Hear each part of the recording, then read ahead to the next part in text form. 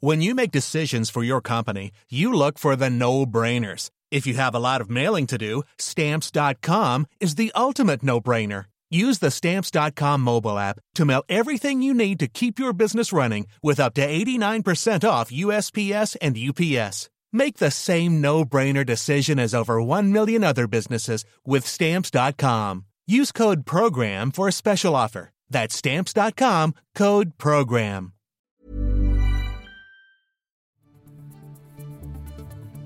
This is the Times Daily Briefing for Sunday the 10th of December.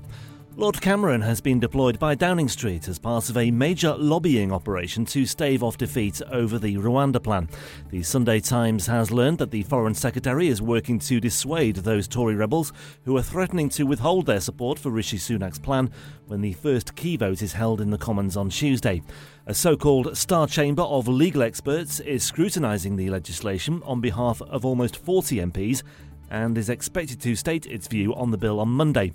The Sunday Times chief political commentator Tim Shipman says Lord Cameron's deployment may not reflect well on the current Prime Minister. I'm told the biggest cheer at the 1922 Committee of Backbenchers in the week was also for an intervention by another Prime Minister, Theresa May, who basically told everyone to buck up their ideas instead of tearing each other apart. But unfortunately, the slightly embarrassing contrast that begins to develop is that you've got these old PMs perceived to be sort of political heavyweights, and the contrast with the current Prime Minister, I think, is probably one that's not doing him any favours at the moment.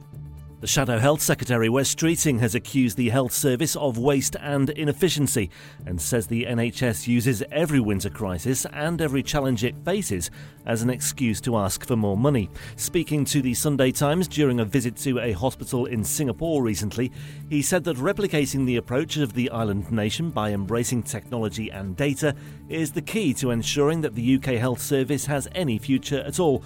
The Sunday Times health editor is Sean Linton. His view is that the NHS has been given an awful lot of money, and bearing in mind he was himself a cancer patient as well, I think his view is that the NHS is wasting a lot of money, that it's badly organised and designed, that there's bureaucracy that gets in the way of actually making it more streamlined.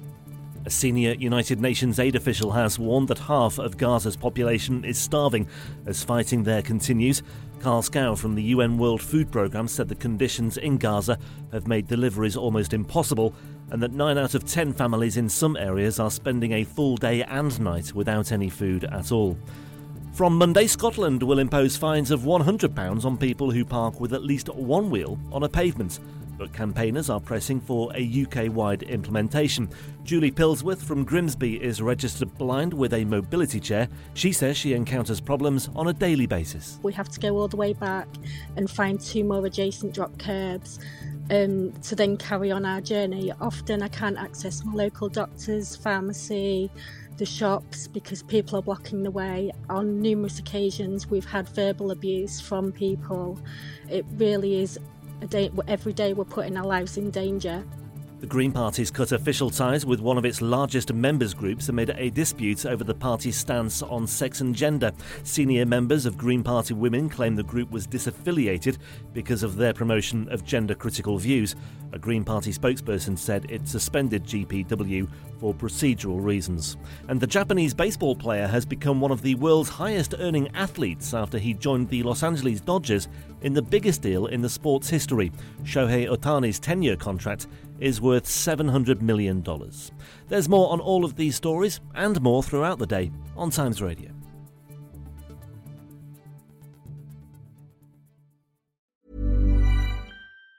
Even on a budget, quality is non-negotiable. That's why Quince is the place to score high-end essentials at 50 to 80% less than similar brands. Get your hands on buttery soft cashmere sweaters from just $60, Italian leather jackets, and so much more. And the best part about Quince, they exclusively partner with factories committed to safe, ethical, and responsible manufacturing. Elevate your style without the elevated price tag with Quince. Go to quince.com/upgrade for free shipping and 365-day returns.